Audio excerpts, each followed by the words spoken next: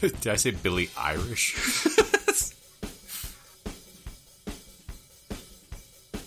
Who needs room noise when you have Billie Eyelash? It's Billie Irish. Welcome. Live from the Liar's Lair. It's the Disinformed Podcast. I'm Shane. I'm John. And I'm Michael. We are here doing our makeup and make easy and make over introductory sequences for our initial episodes. Because in case we didn't tell you, we screwed up and we didn't check for music that we could use. That is true. Have you ever just been so excited to come that you just had to come early? Does that ever happen to you guys? Do you Two just bump sometimes come early? I mean, I can't stop it, so I just gotta do what we can. Continuous Bet you stream. can't have just one. No. I'm like Pringles. Once I pop, I just can't stop. So, this week's episode, for those who are interested, is about John's favorite band, and one of my absolute favorites, The Deer Hunter. Also known as Take One of Minimal Effort on my part. This starts the long series. I'm going to die on this hill of not doing any research. Hey, rather than swinging and missing, you decided to bunt, and it still got you on base. Yep. Sometimes. Yeah, Sometimes. I mean, second base at least. We had planned to have a lot of audio clips from the Deer Hunter in this episode. That's a lie. We didn't plan on that. It would have been a lot more fun. It would have been easier to track. Well, I might do the rest of their concepts. I might finish it out. I might not, because I didn't find it very interesting. Well, we're going to find out at some point 2 minutes before we record. Yes. You'll tell us that you want to do the second half, but your Google Doc crashed, so you just want to, dive back in again. That was a lie. You're alive. Oh, meta lying. So, we appreciate you playing along here. We're happy that you are still listening to us. And, if you're interested, check us out on the social networks. I mean, you can find us any number of places, but in particular, if you are on Instagram, a Disinformed Podcast is our @ Facebook, it's facebook.com/disinformedpodcast, and Twitter @disinformedpod. This is episode 3. Enjoy it, bitch. Oh, yeah. That's where we're at, ladies and germaphobes, and thank you for being here.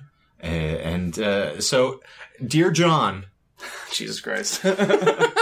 Tell us, it's appropriate based on the topic. Tell us what you're going to be chatting about us. About us? I'm sorry, I'm having a series of small strokes again. Whomstead. I might finish up here in just a second. We're going to be talking about The Deer Hunter today, which is my arguably favorite I love band. that movie. I think Not Christopher that one. Walken's fantastic. And not the Deer Hunter that everyone already knows and loves. It's spelled D-E-E, like an actual deer. This is deer, like Dear John. I mean, isn't it... I get it now. We're full circle. The sincere amount of disambiguation you have to have just to get someone into this band is like, okay, firstly, it's not the film. Secondly, it's not that other band. It's this band. Yeah, and also it's a intimidating band to jump into. When you and I started playing in the full band together, you and the violinist were like, you need to hear this band. Yes. It's basically what the vibe is. You need to listen to this band. So I drove home from that practice 4 years ago, and I was like, all right, let's just jump in. And I tried listening to a song. I was like, no. And I just backed away from it. This is not my power. Because at that point they had 3 LPs. They had a 36-song collection of EPs. And the color spectrum was what I was selling at the time. Yeah. Well, because, it's the same with, Coheed and other, big proggy bands. It's like, where do I go? Because, starting at the beginning, it's tough. It's a lot to take in. Yeah. I need the big sell. But anyway, the Deer Hunter, DEAR Hunter, they formed in 2005, and their whole purpose mainly is to tell a huge story, originally supposed to be over the course of 6 acts or albums. So it's called the Acts series. Not the Body Spray Kids. Yeah. ACTS. I'm aware that I speak like a moron, so thank you. Yeah. Yeah. It's ended up, it's only going to be 5. I'm not even going to get into this. I was going to say, that's hard to nail No, this now. yeah, it's going to be, it is what it is. So something that I'm going to pitch real quick, because I had a Google Doc put together that was really simple and to the point. And then kind of like how magically all of a sudden there's a million fucking bees in my house, the Google Doc itself, I lost the save. Oh. So I have I originally was going to have all 5 acts for us. It lost me up into the middle of Act 2, so I'm not going to go off my Google Doc anymore. I'm going to do the Shane approach, and I'm going to give you my source, and you can follow along. And then if we need to, we can put this as a part 1, and we can come back and do a part 2 if we need to, if it ends up running a little long, because I think what we want to aim for anywhere between 30 to 45. 4 hours is what 4 we're hours? trying each episode. Yeah. Saga. And that way, like, we can kind of read through, I'll kind of skim through, I'll hit the main points.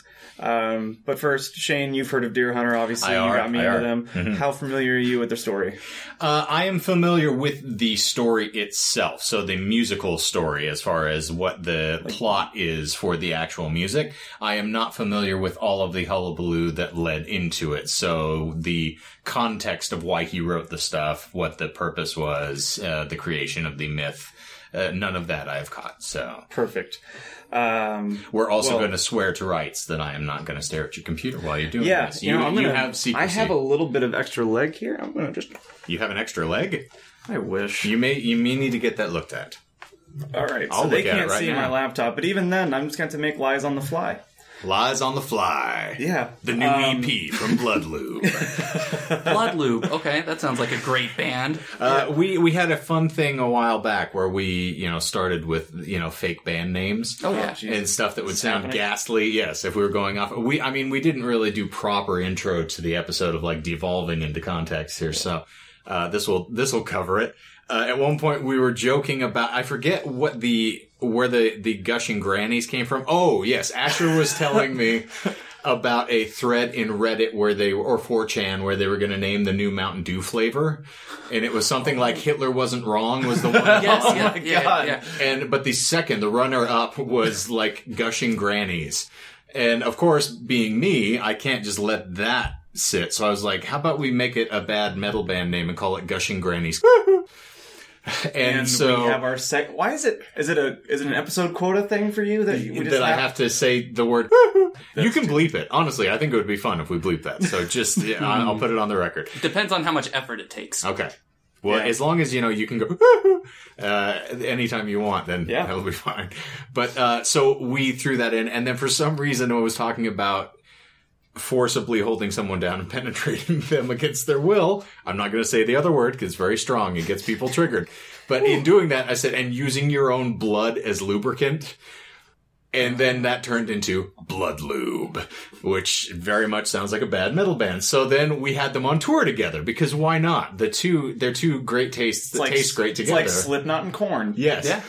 So it became like our bad KUPD radio spot is just like touring now with Disturbed, Gushing Grannies, and Blood Lube coming to Comerica May 19th, 2025. Blood Lube. So it's just it's one of those things. Yeah. I heard that Aaron Lewis's label signed them. Yes. That's the last thing that I heard. Everyone's crying. That segues to being at work. What was it, last week? And I yelled at Michael. I said, put a bookmark in this and tell Shane in person about what you just said. Because I put on a random station, like 90s alt, and it didn't stick strictly to 90s alt, and by the end of the night, It's Been a While by Stained came on. Oh no. And everybody in there has the moment of, I want to hate this song. It's the cool thing to hate this song. But in the back, you can see little Everyone lights in their loves eyes it, going yeah. like... It's the same reason that when you watch people like give shit about Nickelback and then all of a sudden, you kick on any Photograph random... or Oh, please God. The Photograph is still the like a Pretty Fly for a White Guy of the Nickelback oeuvre.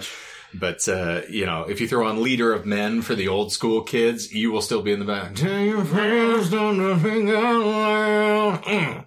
So yeah, Yeah. it's guilty pleasure. That's what we'll call it. Yeah.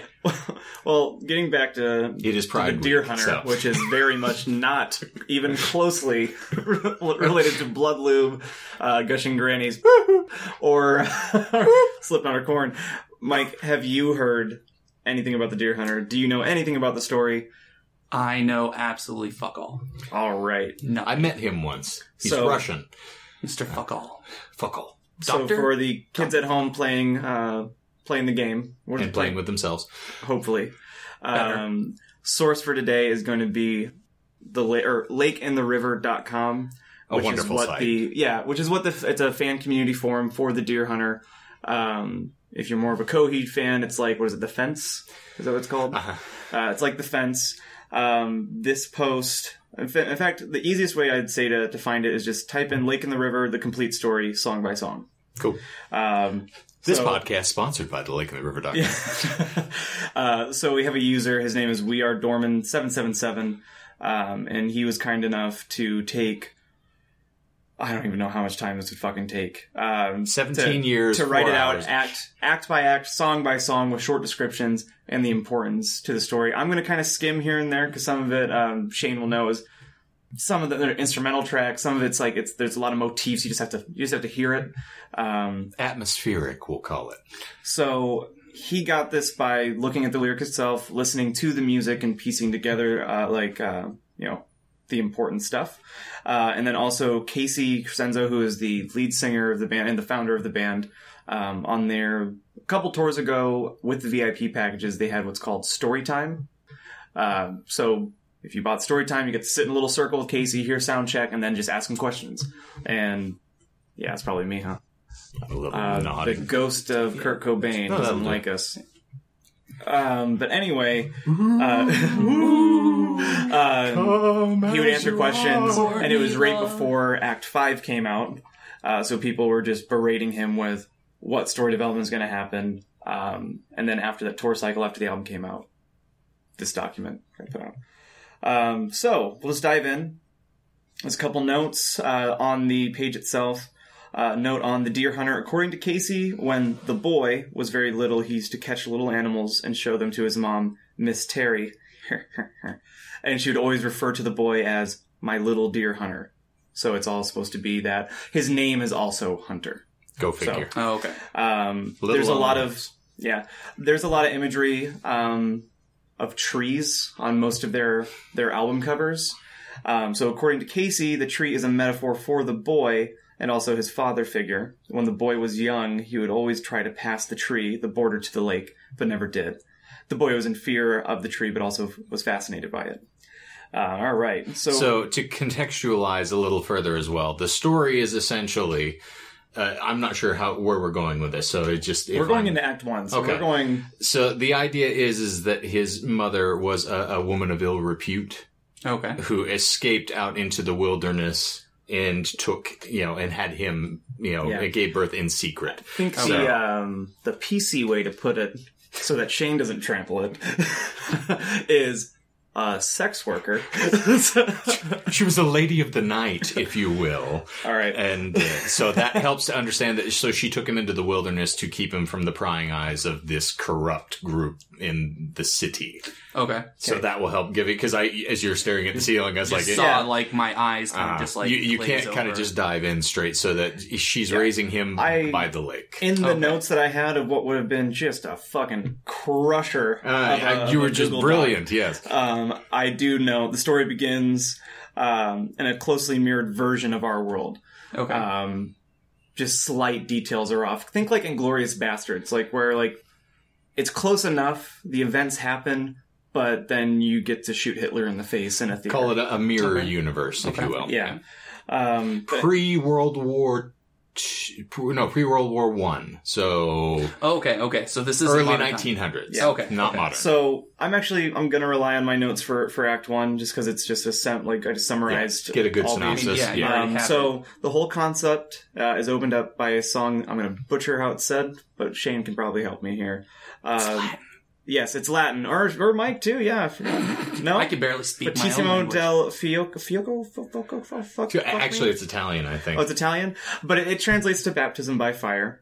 and it sets the thematic tone, and introduces the refrain, which is the most popular refrain of the whole entire thing, which is "The flame is gone, the fire remains," and it kind of sets up this whole cyclical nature.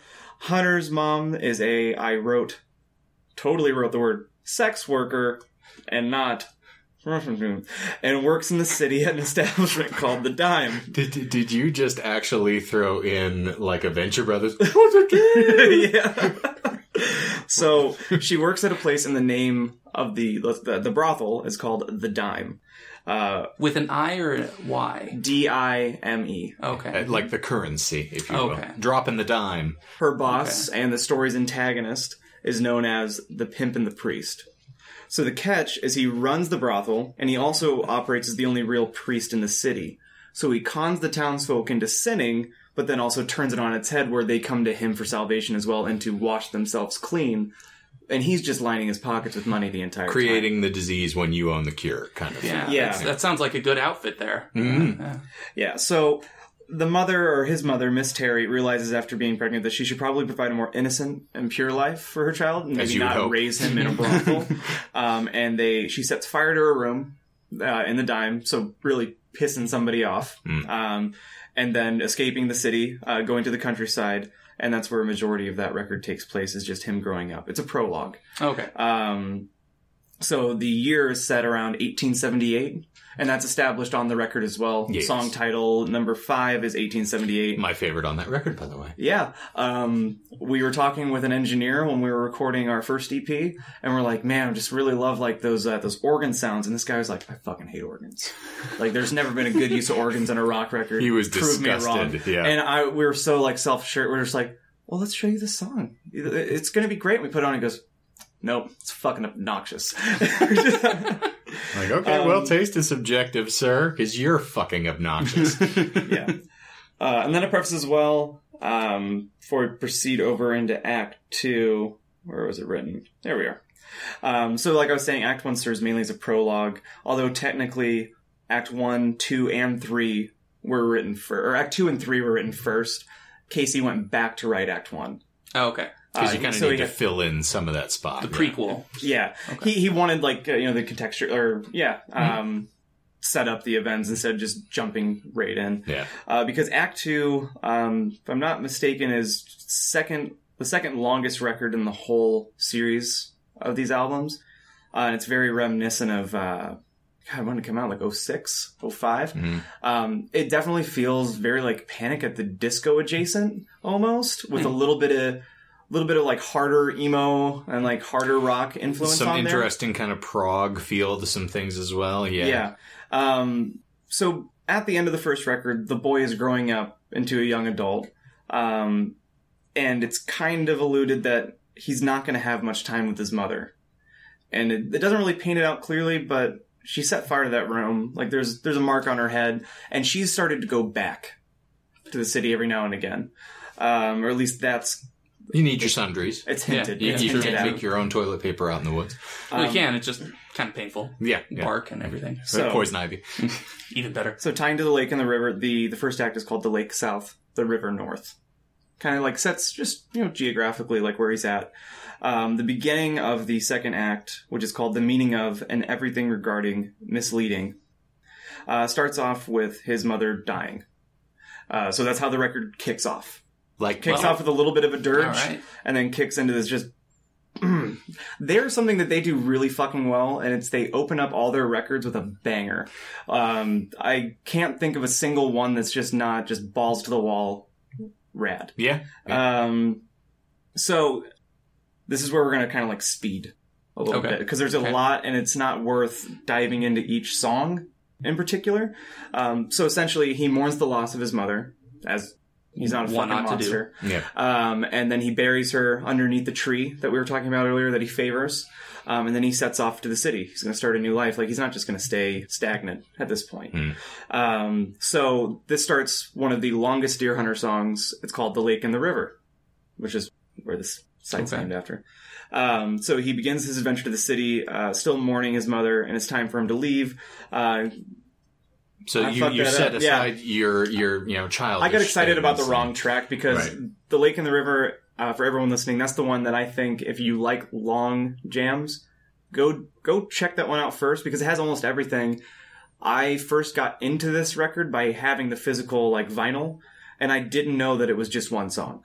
I thought it was multiple songs because it has really like distinct There's sections. movements, kind of the way you would. And if you're not looking at the runtime on it, you're not even thinking, damn, this is a long song. You're just thinking, all right, this fucking record. And also, it's not just a straight-ahead rock record either. He writes symphonically, so there is all sorts of really ornate instrumentation going on, and then there's a lot of vocal layers, so it's really lush, sort of choral feeling. Yeah. So it feels like you were listening to, what Metallica was trying to do when they were touring with the San Francisco Philharmonic. Oh, okay. Like, it has this Yeah. broad, sweeping, very encompassing sound, and it's not just, hey, we're plowing away on a rock song. He adds all of these other textures and layers in that make it feel so lush, and it builds this beautiful sort of scenery behind the lyrical content, which has a lot of meaning, and it's really involved and intricate. So we're doing it a disservice by just kind of giving you the broad strokes here, because it is such a beautifully rendered sort of songscape that he makes in everything that he does. And Yeah. Well, you're trying to kind of like be a striptease. Right. You're just trying to get me in a little bit, Right. like hook me and be dip like, the hey, toe in the listen. water, also, walk you into the dime. when I first dived into learning the actual stories when the final act came out, and I had a lot of time in my hands at work to read through this stuff and then also like listen back on my way home. I used to have this whole story condensed into 20 minutes, flat presentation, and I think I told at least 20 people about it, and I think they all hate me still, including my wife. All right, we get it. Exactly. I was so enthused to the point where I've only recently just dived back in because I overindulged so much. It's also it's a rarity these days, because there's, as much as there is substance and everyone points to concept records as being these, really high bars that everyone jumps over. Pink Floyd kind of set the standard, and then others have attempted to follow. And the closest thing we have in the modern era, from my frame of reference, is Green Day. Yep. Yeah. So I mean, yeah. if that's what we've kind of devolved to, as to steal the Lewis Black joke, if that's evolution, then in 20 years we'll be voting for plant life. Yeah.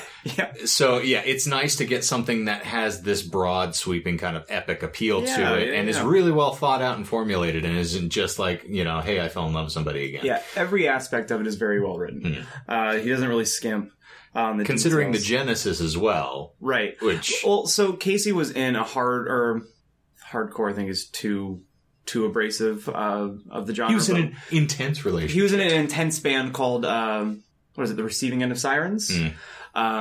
And this was his side project that he would just do while on the road. Like, that's where he wrote most of the material for these beginning records. But let's jump back in real quick. And again, just listen to the fucking records. Or at least they have Do it, you fucking idiot. You won't. If you have Spotify, just type in Deer Hunter and find This Is Deer Hunter playlist. It's going to be the best jumping off. And there's only 300 songs, so I mean, you can catch up. So, at this point in the story in Act 2, Mom's dead, he's going to the city, he's got to catch a train to get to the city. When he's on the train, this is where it kind of breaks down a little bit and becomes way more fictional and like a little less rooted in reality. He meets oracles. So, track 4, the oracles on the Delphi Express. Go ahead, let it out. Why don't you All laugh? right. It's such a fun song, Call too. me a yeah. fucking nerd. It's great. I wish that there was no such thing as royalty, so we could just play like 10-second clips. All right. So on the mysterious train, the boy encounters a group of oracles. They look worn out and old, as if they've seen everything and know everything. Their gaze lands on the boy. These ghost-like men tell the boy that he has wandered too far from the lake, his home. They warn the boy to turn back now for a chance of a peaceful life. The path he takes now will lead only to despair and ruin. They hint to the boy that they know what will happen to him, and foreshadow the places he will go, and the suffering it will bring. The boy does not trust these people and ignores the warnings. After some time, the train approaches the city. The boy never sees a city before, or has never seen the city before, and it's overwhelming him. Seeing the tall buildings, he wanders out for some time, and he comes across the tallest building of them all, a giant cathedral, the church, established in the year 1878. I don't think that's correct. Fight me, user, on Lake and the River. Well, I mean, since 1878 is the song, Maybe. Let's not devolve. No, we won't no. get stuck on that. By the way, That's a lie, by the way. the three Deer Hunter fans that are probably on the other end are Cursing you, screaming. yes. Uh-huh. All right, so now we're gonna actually speed. So he finds the church and the dime, gets the whole rundown. Like he can see like where like there's a secret doors or whatever going up to the sex workers. The fun context of this is that he has been raised Green. with wolves, basically. So he has no frame of reference for human conduct other than how he interacts with his own mother, which, Norman Bates, anybody? Yeah. So, I mean, they do make him seem really gullible for some of the way that some of this leads up, but That's then how in it has to context, work. Yeah. he has no frame of reference of it. He doesn't know what a prostitute is. Okay. Yeah, I mean, he barely's conceptualized intercourse at this point, I'm sure. So Right. you do kind of have a veneer of being ignorant and naive here. Yeah. Okay. If you want your second laugh at titles, because they do a lot, they lean hard, like He's very on the nose, yeah. Miss Terry, his mother, Mystery. So he's introduced. He sees introduces a character called Misleading, which is going to be the romantic interest. Yeah, Miss MS Leading. So the boy sees her. There's this beautiful movie. It's called the Bittersweet. It's 1 through 3 tracks 6 and 7. And it's sweet as SUITE. Oh, okay. So giving you the musical alliteration again. With. So the whole point of the Bittersweet 1 through 3 is him meeting Misleading, falling in love immediately, just based on nothing else than just pure animal look. magnetism. Yeah. So Misleading does what she is paid to do, and she leads him through the brothel, takes him down, and just So she's a tour guide. But Jesus out of him. Well, okay. And it's beautifully graphic about their entanglements, but in a way that is not like really gaudy or disgusting. Right. It's very romantic, and all of the sensation of it with having no frame of reference. He does a brilliant job at painting it. So Yeah. and then painting her. like you French horse. Well, I mean, he probably only lasted like fucking 10 seconds. You'd hope, yeah. And he can't even give the excuse like, "Oh, this never happens." 'Cause Well, that's his only experience Yeah, now. He's exactly. like, basically, this and the fox licking me that one day. What does the fox say? Wait, so oh my god, it's not real. Do you think that now he expects that no woman ever wants to come? Like, that he's just like, well, she didn't care, so I guess no one else cares. That would be a horrible setup. So anyway, so they fall asleep. He wakes up next to Misleading, and he's leaving she has to leave. Just paint in your own goddamn. It's morning. She's got to wash up. She's got to do the right. horse bath, clean the crevices. And, Well, he's leaving the room, and he runs into the pimp and the priest. And he can tell, the pimp and the priest can tell that Hunter's he's got a veneer on him, yeah. enamored. And also, to what Shane was saying, he can probably tell that this guy's green. Yeah. And essentially says the effect of, you're going to want to be able to pay for things from Misleading, so you're going to need to go get a job. Like, offers him a job as a driver for the dime. And the boy takes that. For golf. yeah, You can, putt the balls into the woods. of course. So it really drives point, or by now we're about 9 or 10 tracks into a 15-track album. So we're over the halfway arc. Yeah. And what happens here, Misleading kind of has her own song where it's just talking about how she's a sex worker. But it's Roxanne. Roxanne. But it just really drives home what she does. She doesn't really love the dick, but she'll suck it for money. So, time passes in the album, and it gets to what is arguably their number one single at this point. And back in the day, this is what really like launched them into the ears of passerby, and it was just accessible. And it's a song called Red Hands. Probably Casey's absolute favorite to sing live. So the gist of the song is that the boy walks into Misleading's room unannounced, just thinking kind of naively that they're in a more in-depth relationship and that she doesn't have this job, and then finds her in bed with a client.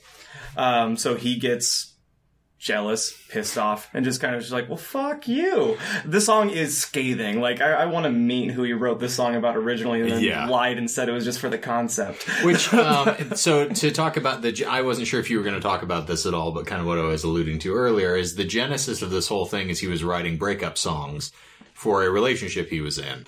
And then started to spiral this concept out from around it. Yeah. Okay. So this is one of the things that's kind of the progenitor of the whole concept, which is one of the reasons probably why he's as touchy about it now. Yeah. Because it is their most requested song. So, they've played it to death. Yeah. If Shane wasn't in this podcast, I would have used that opportunity to say that it was his favorite song. Like, I would have made it a lie being like, in an interview in 2007, he said it was his favorite song. It's the greatest song ever, yes. But with Shane here, it never would have flown, so I'm not, not even going to try on that.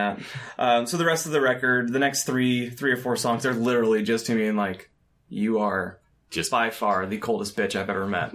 Ripping things out. The album ends in Hunter finding like no hope in anywhere he's ever been. Like, his mother dies in the countryside where he's raised. He finds love in the city and this new life that he's built, and it gets taken away from him almost instantaneously. Almost as easily as it came. Pun intended. During this time frame, World War I is just ramping up. So at the conclusion of the record, he gets on a big steamship and he sails across to fight in the Great War. And that's one of the predictions from the Oracles. The Oracles gave him like 5 throughout the record, and they all come to fruition throughout the album. Oh, okay. So that's the end of Act 2. All right. So Act 1... And he's real mad. Yeah. Act 1 is born, raised, mom dies. Act 2 finds love and misleading, is introduced to the pimp and the priest, church and the dime, and then gets his heart broken, and like a little bitch, he just runs away. Now, Black Sandy Beaches is here as well. Black Sandy Beaches is track 14 on the album. And I want to touch on it briefly, if only for the sake of it gives you an interesting kind of peek in that someone finds a message in a bottle. Yes. And they read it and talk about how it's stained with tears. And they can't tell if it is, the person who wrote it or the person who read it, or, is it both of them together, or could it be something else that got it? So it's this interesting thing of he is still really wistful about the relationship, and you get the impression that she is too. So she's not this total heartless, harlot as depicted, and he's angry and frustrated in dealing with that. Absolutely. But she's also kind of somewhat feeling that pull of having some connection to him and not just seeing him as another John. So it does help to make it a little more poignant as he's walking out of that. He's kind of an idiot for not understanding the context, but also at the same time, neither one of them is without flaw here. Okay. So, I think for the interest of time, I will do Act 3. Okay. And then because it has some marvelous stuff. Yeah, and I'll save 4 and 5 for a second part down the road. Yeah, sounds good to me. Just because 4 and 5, there's a lot going on. 4 and 5, if I approach it in a better way than just bumblefucking through this document, will be a really interesting presentation. I'll actually be able to do some cool shit with that. Yeah. And also, this is kind of a good place as well, because after Act 3, they took a break from writing the concept, and they released the Keller Spectrum, which is that 36-song epic collection of tunes, which we can talk about so independently. And then they also released their only standalone album, which is just songwriting at its best. I love it to death. So Act 3 is called Life and Death. It is all placed during the war. In fact, a lot of people... Oh, jeez. What was it? Battlefield. Oh, jeez, Rick. Battlefield 1? Is that the one that's set in World War 1? You remember the Battlefield came out a couple of years ago? That video game. Yeah, so there was a video game set during like World War 1, and people we were talking about going like Battlefront. I got Star Wars for a second. Oh, and you're like, no, that doesn't connect. People were going nuts when that came out because they were putting this on in the background. They're like, oh my god, it really does feel like authentic. Yeah. So essentially, from this point out, every album opens up with a message from the Oracles, and every time they're in the record, they're being like, "Dude, come on, just go back, go back." And Hunter's biggest problem throughout this entire thing, and it's a cyclical thing, like it'll loop over and over again, is that he never listens, and he never, and he has opportunities. Yes, and he has so many opportunities to walk away. So it's a tragedy in that aspect. Is that a wonderful song from Enigma, I think, in the early 90s told us, The Return to Innocence? No, it's lost on me. It's going to be a no from me, dog. All right. Well, I got nothing. I got nothing. Someone out there is over age 30 and is just falling on the floor laughing, just so you know. What was it, We listened to, was it Boy George last night? Okay. Is that a thing? I didn't listen to Boy George, but... We listened to it at the shop to close out. You it was got 10 year, it was not 10 years, it was an anniversary. The Karma Chameleon? Maybe? Do you really want to hurt me? Maybe? It's Boy George and the Culture Club, by the way. You're a culture club. I am a cult of personality. Fuck you. Okay, so it opens up with the oracles. Not on your best day! And the oracles are essentially being like, hey, it would be really cool of you if you just wanted to turn back and go back across the ocean because this place is filled with nothing but misery and death. You're going to need a mask to breathe here at some point. And he's like, okay, whatever. And keeps going. And the album opens up essentially just painting what it is to be in war, is what the song is capturing. What is it? In the cradle we're helpless, but on our feet we're fatal. Is a really good line. Such a beautiful line, yeah. Is a really good line in that. The song is called Mustard Gas. Not in that one. Oh no. That's Which one is it? in Cade. Oh yes, okay. Then we get to Mustard Gas. A little further along, yeah. Yes. It sets the scene that he's fighting this war. He's he's way in over his head. Go figure. Understandable. So time travels on through the war. The songs there's not too much story in the front half, in my opinion, because it's just driving home the concept that war is hell. He wasn't prepared for this. He was a fucking fool to do it anyway, to come across and do it.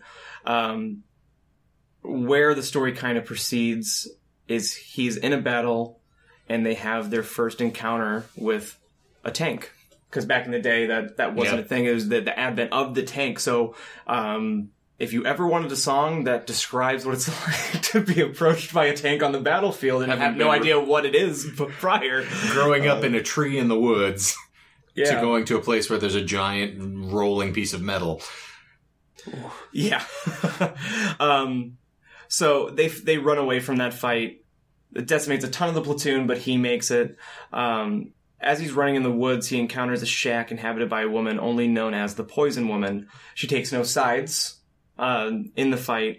She just finds pleasure in poisoning her victims who come to her house in an attempt to take advantage of her. So I'm imagining that she's not completely ugly. It's like the lady in the woods in The Witch. Yeah. Oh, absolutely. Puts on a beautiful front, lures you in, and then Absolutely. her hand turns ghastly and old as she pulls you in. But in their interaction, because obviously he wasn't stumbling in there to try and take advantage of her, they kind of like talk. She takes pity on him. Instead of poisoning him, gives him a vial of poison and tells him to use it in case the war is too much. So she's still kind of self-serving, where she's not going to do it right then and there, but she is being like, It's an investment want for to know. later. be Yeah. a lot cooler if you did. So he reconnects with the camp.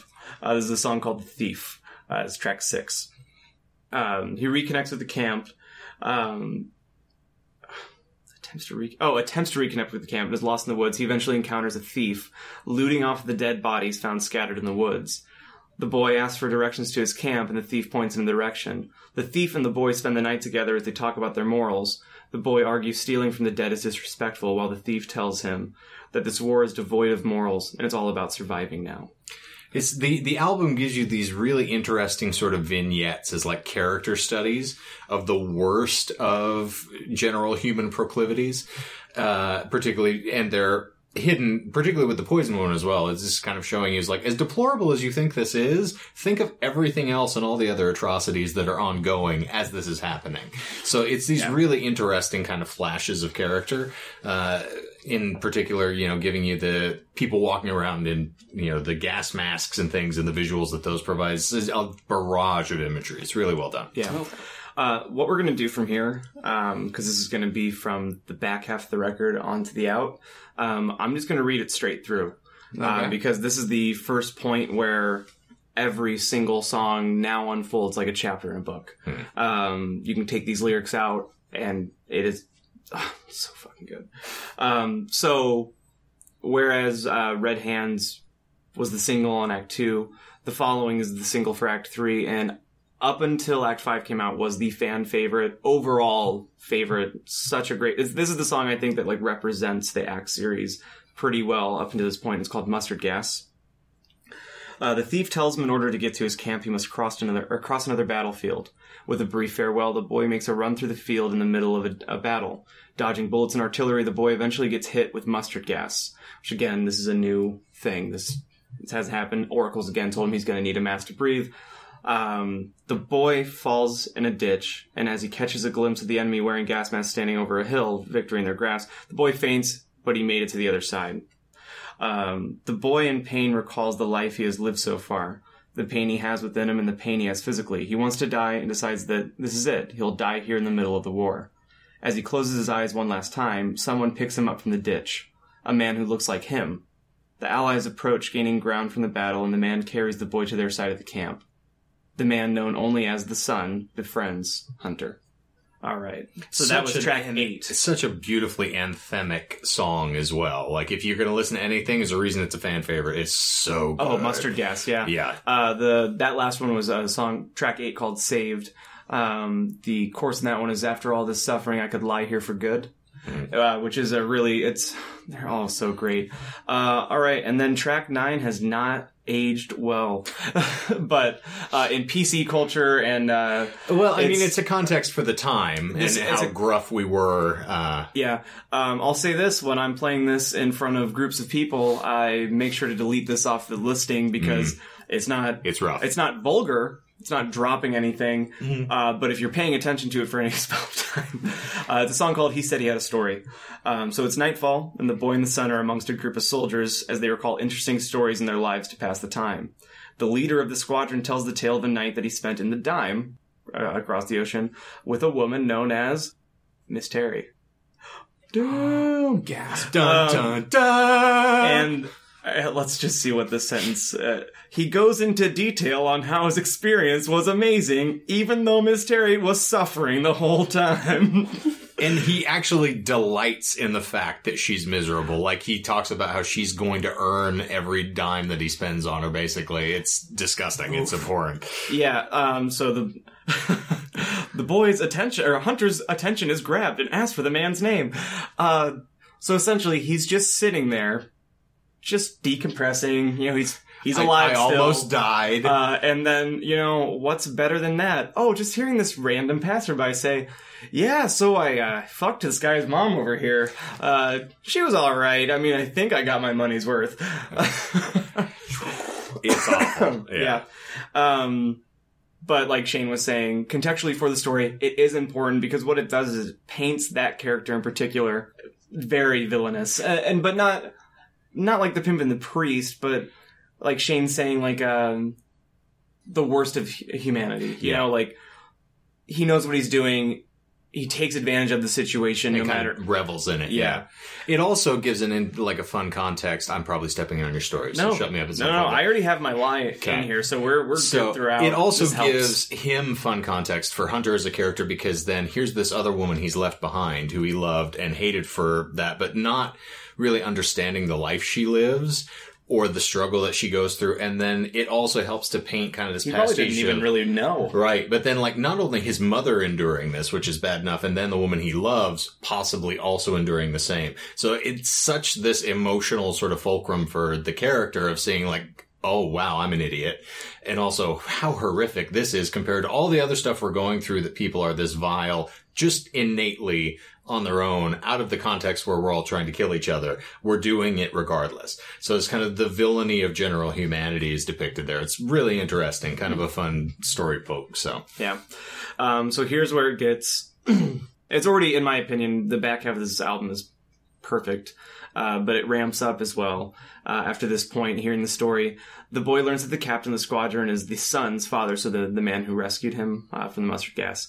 And noticing how the father looks like the boy, he comes to the realization that it's his father, and the son is his half-brother. So essentially Hunter then notes because he looks so similar to the guy who saved him, the son. Okay. So he's when he- brother. Brother, so Miss Yeah. Terry. Yes, so then he extrapolates, well, if I look so much like him, this guy is his son. And it all checks out, and right. it all bounces out. The father's a terrible man who lives without morals. The soldiers have pride in him. The boy's embarrassed to be connected to him and keeps the secret to himself. So the war continues on. The boy recalls the prophecy he heard from the oracles, the oracles, and finally regrets the decision he's made, wanting nothing more than to go home to the cabin upon the lake and forget the war and pain he's endured. From here, it goes into a song, "Go Get Your Gun," which is just essentially time passing.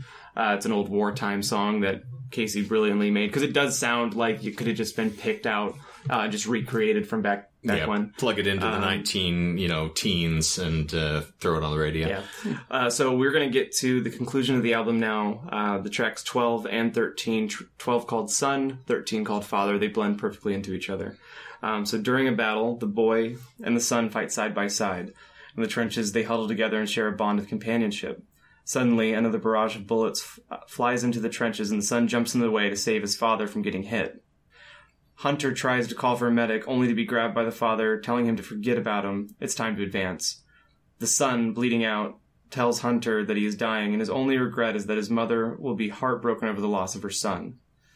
He knew that his father never loved him, even though he followed him to war. He tells Hunter to take care of him, and as for his mother, his final breath is said, "You look like me." Essentially saying, take my identity. Oh. You can start anew. Like, my dying wish is that my mother doesn't know that I'm dead. Yeah, she doesn't have for to the cope sake with that. for the sake of this piece of shit. So it goes in the track Father. So following the death of the son, the boy sees the actions of the father, or Hunter. Sorry. He lives without morals, does not care of his family, and revels in his vices. He takes pride in it. Hunter knows now what he needs to do. That night in the camp, the boy, Hunter, takes the vial of poison he received from the poison woman and poisons his father in his sleep. So that's how that ends. And then the final song on the record, which is beautiful, they used it to close multiple other sets, and it has such a sense of finality to it. It's great. It's called Life and Death. The soldiers learn of the father's death, and Hunter, under his new identity of his son, decides to leave himself dead in the battlefield. So they think he died in the war over there. And with that, he just jumps back on the boat and heads back to the city where it all started for him, with a new identity. Okay. And that's how the first 3 acts going to go. It's a little bit of a clusterfuck, just hearing it out loud if you've never heard the music. But I like to think personally that the story itself sounds like a novel. Like, I could have just, whether it was a novel or a concept record, I still would have given you the same shitty explanation of it right now. And they've also started to release these things as comics and graphics, so you all have a visual depiction of it as well, which helps a lot. It helped for Coheed. Like, you get sort of the cohesion, pardon the pun, of the story as you run through with seeing the things depicted visually, because sometimes the context between songs gets blurry for Coheed in particular. Deer Hunter doesn't quite do that. They do an excellent job, Casey in particular, of threading throughout so that you know what's going on and kind of seeing what's happening. Yeah. So. Inside of that, there's only one lie. Not gonna beat around the bush. It's a doozy. I almost threw a plot twist in there, and I almost just read everything and didn't even put a lie. And the lie would be that there was no lie. Are you trying to incept us on I was 3? thinking about that the other day. I would say that would be a legitimate way of going about it. So I'm going to go ahead and put like a little thing on that. Let's not do that for a couple months. If that's an acceptable Let's not start tricking each other out of the gate. No, just bear with me. So I'm on my way over here, and I'm running late because of all this dumb fucking bee shit. No one knows what's happening. Bees with are taking bees, over my yes. home. It's not a big deal. Just everyone's dead and there's a lot of blood. So I'm on my way over here. Behave. And I just found out that my Google Doc had just completely gone, like, I don't know Crapped what out, happened. yeah. And I was like, so on top of that, you also want to make your lie that there's no lies? Like, that is the most, like, just, what the fuck? Ham-fisted, slapfish bullshit. Yeah. So you can go ahead and take a couple cracks at it if you want. Well, I do know, unless you lied about this, that you hadn't said the lie until Act 3. No, well, I said it before Act 3. Act 3 was all Okay. good. It's hidden in there. Okay. It's very, very, very much so hidden. It's very hidden. How hidden? Very. So hidden. You can ask qualifying questions too. It's fine. The only thing I can think of is when you spelled out misleading with an MS, is it actually MS or MISS? It is MS. Okay. It's MS. That was the one thing that just Yeah. like poked out for some reason. There was another thing, and I can't remember what the hell it was.